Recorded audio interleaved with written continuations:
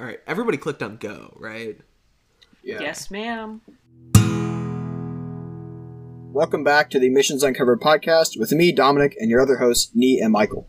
This week, we thought it'd be a good idea to review some released Common App essays / supplement essays from Johns Hopkins. The admissions committee thought that these were especially good essays, and they released them to kind of model other students' essays after them, and we wanted to share them with you. The way it'll work is one of us will read the essay and then guide the discussion with the other two of why we think these essays worked. While these are Common App or specific Johns Hopkins essays, the principles that we're going to discuss are fully applicable for any essay you need to write, including supplements and for scholarships. Hopefully you can get some good ideas for your own essays and or gain a better understanding of what makes up a good college essay. You can follow along with us with the link in the show notes at admissionsuncovered.com, or just listen to us read them to you, especially with Michael's angelic voice.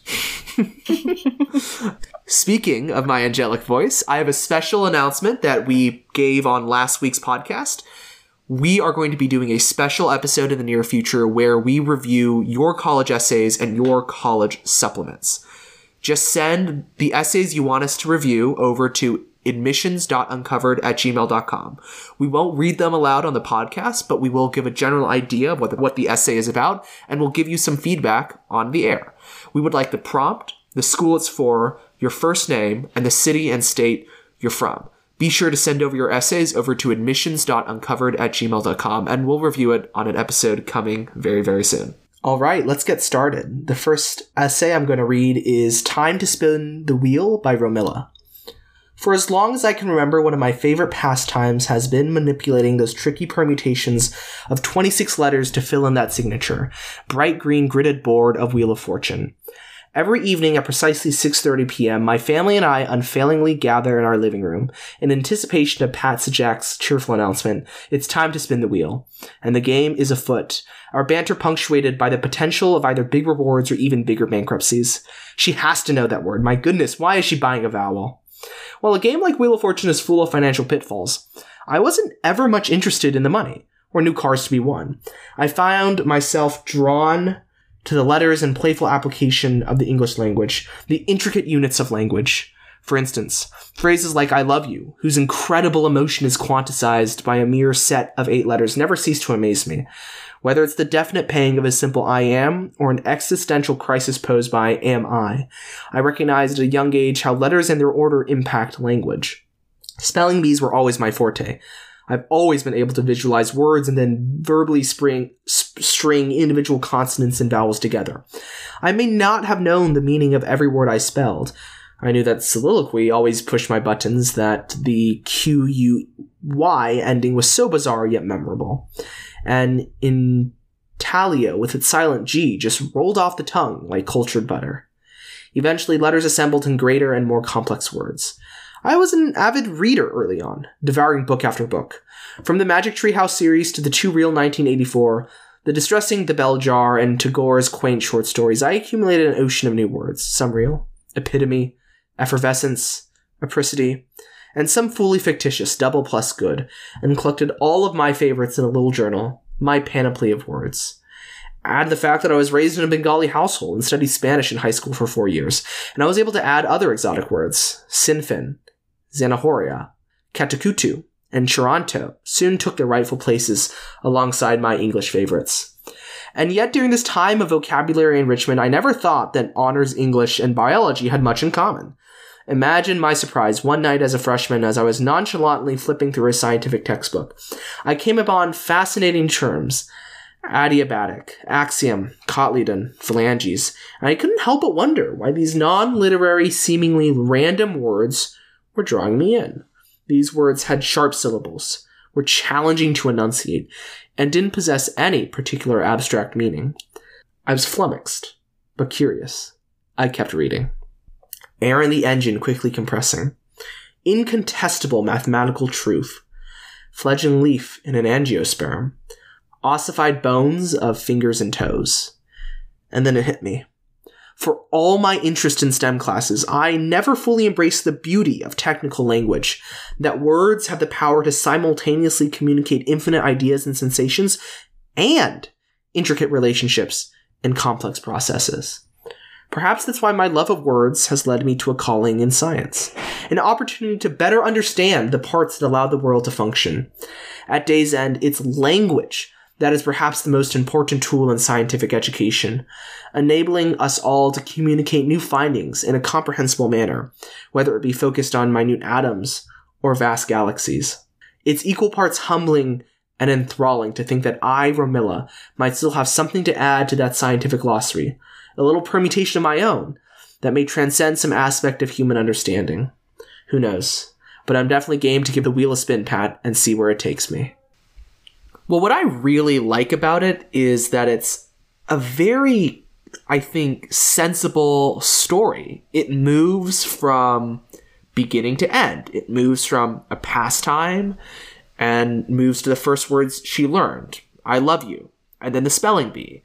And then she became a reader. And even the sentence, or the paragraph talking about the book she read seems to move from when she read it first to when she read it last. So I think what I really like about it is that everything fits under the overarching narrative that she's using, the overarching story that she's using.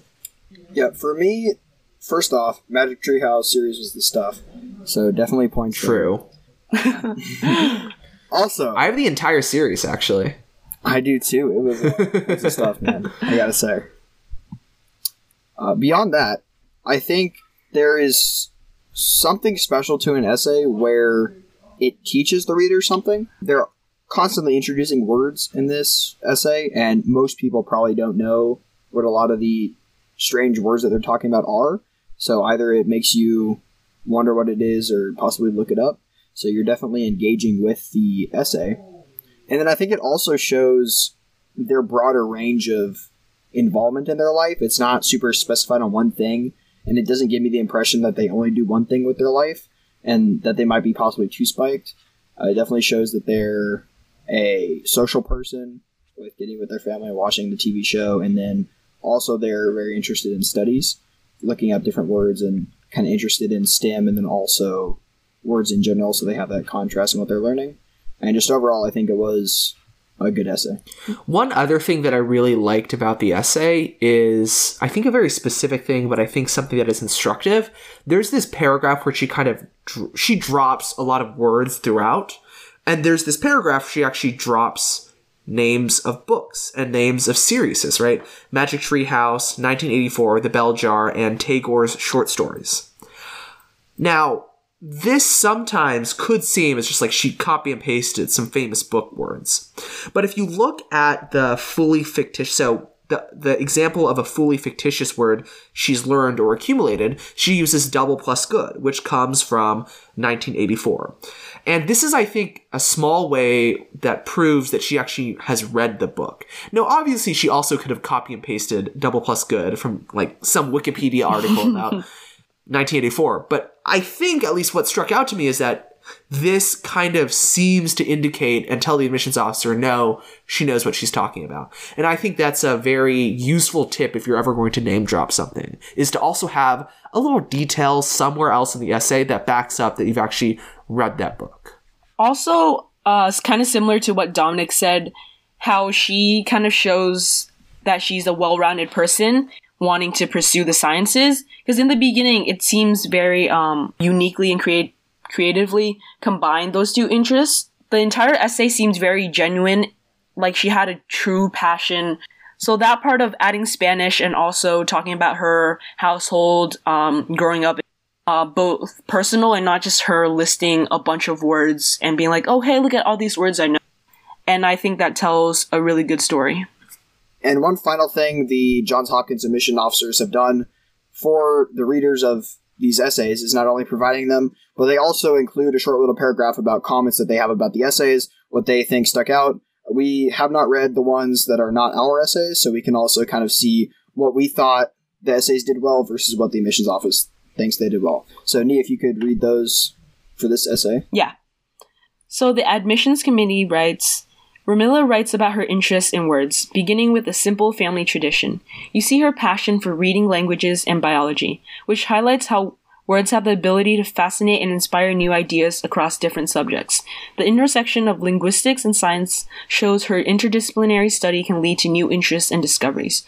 A curiosity about the world and the ability to find connections between disciplines are characteristics of a student who would thrive at Hopkins. So that brings up a really good point, which is that it is so clear after this essay what the rest of her application is, right? The rest of her application is explained by this essay. You know, it seems like she's going to have three main parts to her application. She's going to have a lot of language classes. She's going to have taken a lot of STEM classes. And she maybe does like a club about reading or something, or like an English club or whatever. Well, this essay weaves all of those interests together. And that's something that we've talked about as something that your narrative needs to do. It needs to explain why you do all the things you do and how they interact. This essay does that really well, which makes it, I think, a perfect example of a good narrative-based essay, an essay with a point. I think that's going to be a common theme that we find throughout these essays. Someone who's curious, someone who's willing to study many subjects, tell a story about who you are, but kind of let the admissions committee be able to see who you would be at Hopkins. I think if you can do both of those things, then it would be a really good essay. I agree.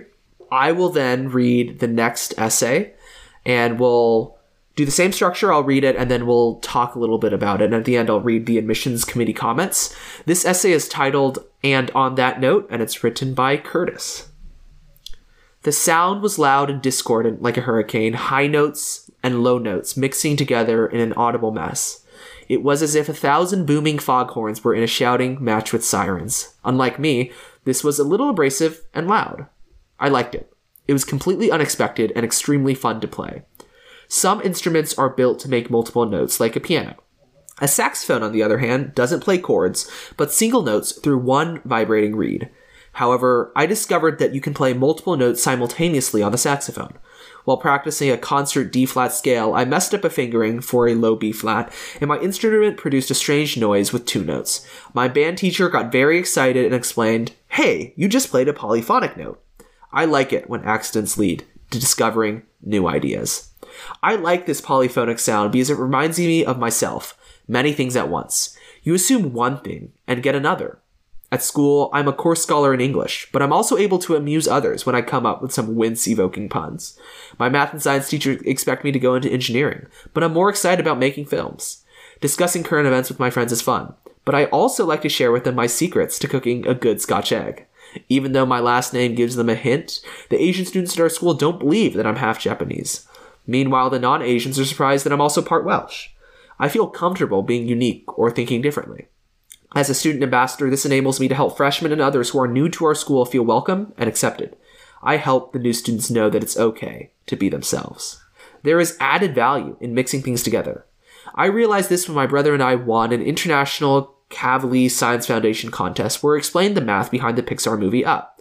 Using stop-motion animation, we explored the plausibility and science behind lifting up house with helium balloons. I like offering a new view and expanding the way people see things. In many of my videos, I combine art with education. I want to continue making films that not only entertain, but also make you think. A lot of people have a single passion that defines them, or have a natural talent for something specific. Like my saxophone, I am an instrument, but I can play many notes at once. I'm a scholar and a musician. Quiet but talkative, an athlete and a filmmaker, careful but spontaneous, a fan of Johnny Cash and Kill the Noise, hardworking but playful, a martial artist and a baker, one of a kind but an identical twin. Will polyphonic notes resonate in college? Yes. For instance, balancing a creative narrative with scientific facts will make a more believable story. I want to bring together different kinds of students, such as music, film, and English majors, to create more meaningful art. Understanding fellow students' perspectives, talents, and ideas are what build a great community. I'm looking forward to discovering my place in the world by combining different interests. Who I am doesn't always harmonize and may seem like nothing but noise to some, but what I play, no matter how discordant, can be beautiful. It's my own unique polyphonic note. So, what are your first reactions to Curtis's essay? First off, I think he did a really great job at tying in the beginning into the end. It kind of went off into other things that he did, for example, the science contest, but tying it back into that whole metaphor of him being a polyphonic note, I think that really made the essay special. I think one thing that I really like about the essay is how much it uses parallelism, a kind of cadence that generates a building feeling. And I think we've talked about this before, right? Sentences that have the same structure that are stacked right up next to each other. Oftentimes these sentences are shorter, so it's even more rhythmic. And so I think there are two examples that I really liked. So there's this paragraph where he has a bunch of examples of how he is a contradiction, right? So I think it's the third paragraph. You assume one thing and get another. At school, I'm a course scholar in English, but I'm also able to amuse others. My science teachers expect me to go to engineering, but I'm more excited about making films, yada, yada, yada. The structure of this paragraph is that each sentence has the first clause as I like some stereotypical thing about myself, but I also like some unexpected thing about myself. And so just stacking these examples upon each other really, I think, creates the building feeling that, yeah, this is actually who he is, rather than just having all these, different structures that kind of decrease the effect of the paragraph. There's also another paragraph that does a similar job, but kind of narrows it down, where he talks... The one that's a lot of people. Exactly. That isolates a very specific... That kind of takes that paragraph and makes it even more deliberate and narrows it down to the even more essential aspects of him. So, like my saxophone, I am an instrument, but I can also play many notes at once. I'm a scholar and a musician, quiet but talkative, an athlete and a filmmaker, careful but spontaneous. And so if you notice, just in those 4 sentences, there's already a structure being created. The first sentence in the set is two things he does. He's a scholar and a musician, and it uses the and conjunction. The next sentence is quiet but talkative. That but creates a contradiction. The next sentence in the new set is an athlete and a filmmaker. 2 things he does with an and conjunction. After that, it's careful but spontaneous. There's a contradiction there. And this is a moment where I think the form contributes to the content. This is exactly what he's saying. He is both someone who has a coherent story about himself. You meet both a scholar and a musician, but also contradictions about him that are quiet but talkative. And I think to juxtapose those two ideas, to juxtapose these types of structures, really gets at the point he's making.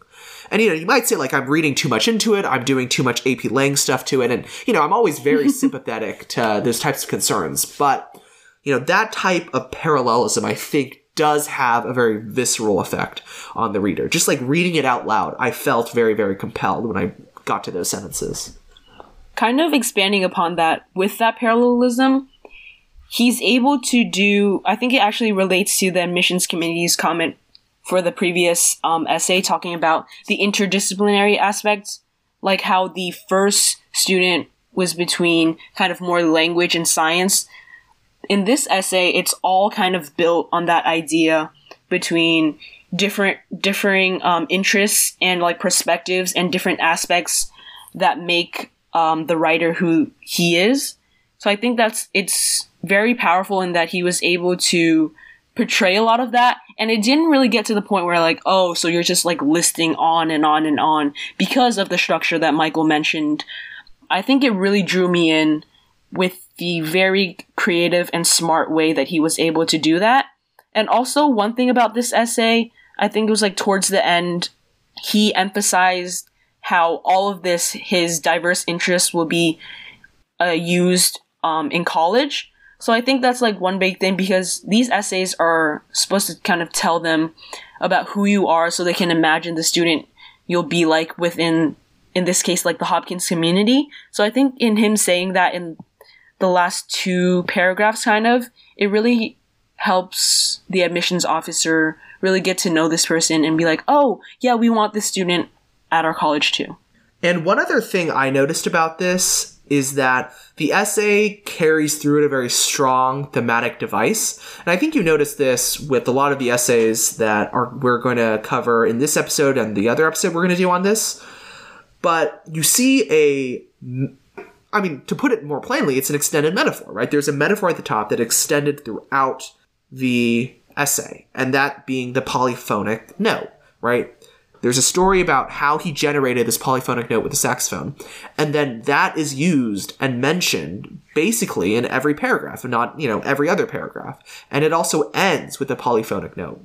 And so that extended metaphor can really give a coherent feeling to the essay that you might not otherwise get. Especially an essay like this, where there are a bunch of different examples that jump from example to example in the span of sentences. The reason why that works, the reason why it appears coherent is A, because of the parallelism, but B, also because it always links back to this extended metaphor of the polyphonic device. And Michael, do you want to close us off with the admissions committee comments? Yeah, sure. Okay, so the admissions committee read, Curtis compares himself to polyphonic sounds to convey how he is many things at once: musician, English scholar, filmmaker, and a baker, among others.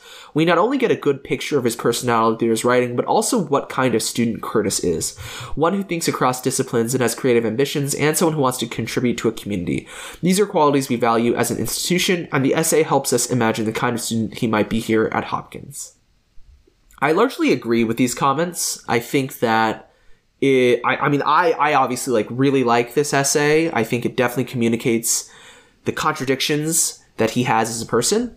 One comment I will make that I think we could do better with this essay is the kind of first anecdote, the first two paragraphs about him playing the saxophone and generating the polyphonic note are a little awkward and really don't sound as great as the rest of the essay do. So, one thing that sticks to me is this last few sentences of the intro story. My instrument produced a strange noise with two notes. My band director got very excited and explained, hey, you just played a polyphonic note. I like it when accidents lead to discovering new ideas. That last sentence sounds way too thesis-y and sounds too like you're about to start a 5-paragraph essay. It seems like a very jarring transition to just have that moment of dialogue. The top of that paragraph, talking about the logistics of a saxophone and a piano, I think it's necessary, but it just sounds awkward and sounds disconnected.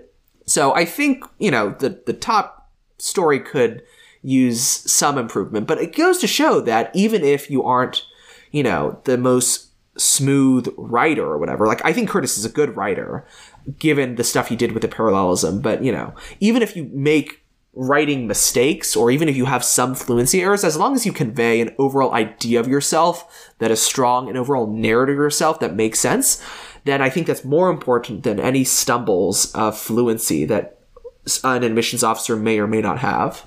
All right, moving on to our final essay of the first part of this podcast series that we'll be doing is by Rachel, and it's titled Learning How to Play.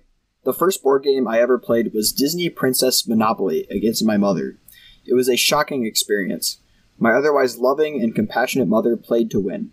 Though she patiently explained her strategies throughout the game, she refused to show me any mercy, accumulating one Monopoly after another, building house after house, hotel after hotel, and collecting all my money until I was bankrupt, despite my pleas and tears that I was her daughter and only 5 years old. I remembered clearly the pain I felt from losing, but I remained eager to play and determined to one day beat her. Eventually, we left the princesses behind and graduated to the regular, then the deluxe editions of Monopoly, and expanded to Rummikub. Every time we played, I carefully observed my mother's moves and habits while considering my own options. Over the years, she continued to beat me in both games, but the contest became more competitive and my losses more narrow. Finally, at 12, I won for the first time, at Rummikub no less, a game at which she claimed to be undefeated. I felt an overwhelming sense of pride, which was only magnified when I saw the same emotion in my mother's face. I learned so much from these games beyond the obvious. I learned how to lose and win graciously. I learned how to enjoy the process, regardless of the outcome. I learned how to take cues from other people, but think on my own, both creatively and strategically. I learned how to cope with failure and turn it into a lesson. I learned that true victory stems from hard work and persistence. And I learned that the strongest and most meaningful relationships are not based on indulgence, but on honesty and respect. This doesn't mean that losing doesn't sting. I was devastated when my hockey team lost the championship game by only 1 goal when I was the last one to control the puck. But I was still incredibly proud of my team's cohesiveness, the fluid effort we put into the season, and my own contribution. More importantly, the camaraderie and support of my teammates is ongoing and something I will always cherish more than a win. I didn't dwell over what could have been. Instead, I focused on what I was going to take with me into the next season. This past summer, I had my first substantive work experience interning at the Michael J. Fox Foundation for Parkinson's Research, researching and writing about treatments and therapies. Working there was certainly not a game, but my strategy was the same. Work hard, remain focused, be mindful and respectful of those around me, deal with the inevitable curveballs, and take constructive criticism to heart, all in pursuit of a meaningful goal.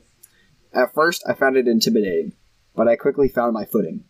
I worked hard, knowing that what I took away from the experience would be measured by what I put into it.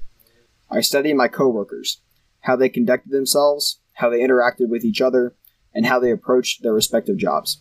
I carefully reviewed red lines on my writing assignments, tried not to get discouraged, and responded to the comments to present the material more effectively. I absorbed the stories relayed by Parkinson's patients regarding their struggles and was amazed at how empowered they felt by their participation in clinical trials. Through them, I discovered what it really means to fight to win.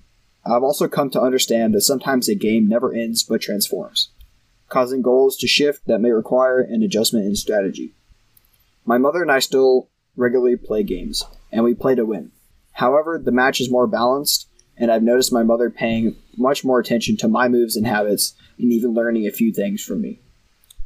So I think this essay, I think Dominic also mentioned in one of his comments about the previous essay, how it kind of ties together the beginning with about playing Monopoly, and also back at the end where she once again talks about playing with her mom, but how it's different from the beginning in that at the beginning she observed her mother, and at the end it's more balanced, as she said. So I think it's a good way to kind of tie the whole essay together. And I just want to say, I guess different from the other essays, I think this essay is a lot more straightforward.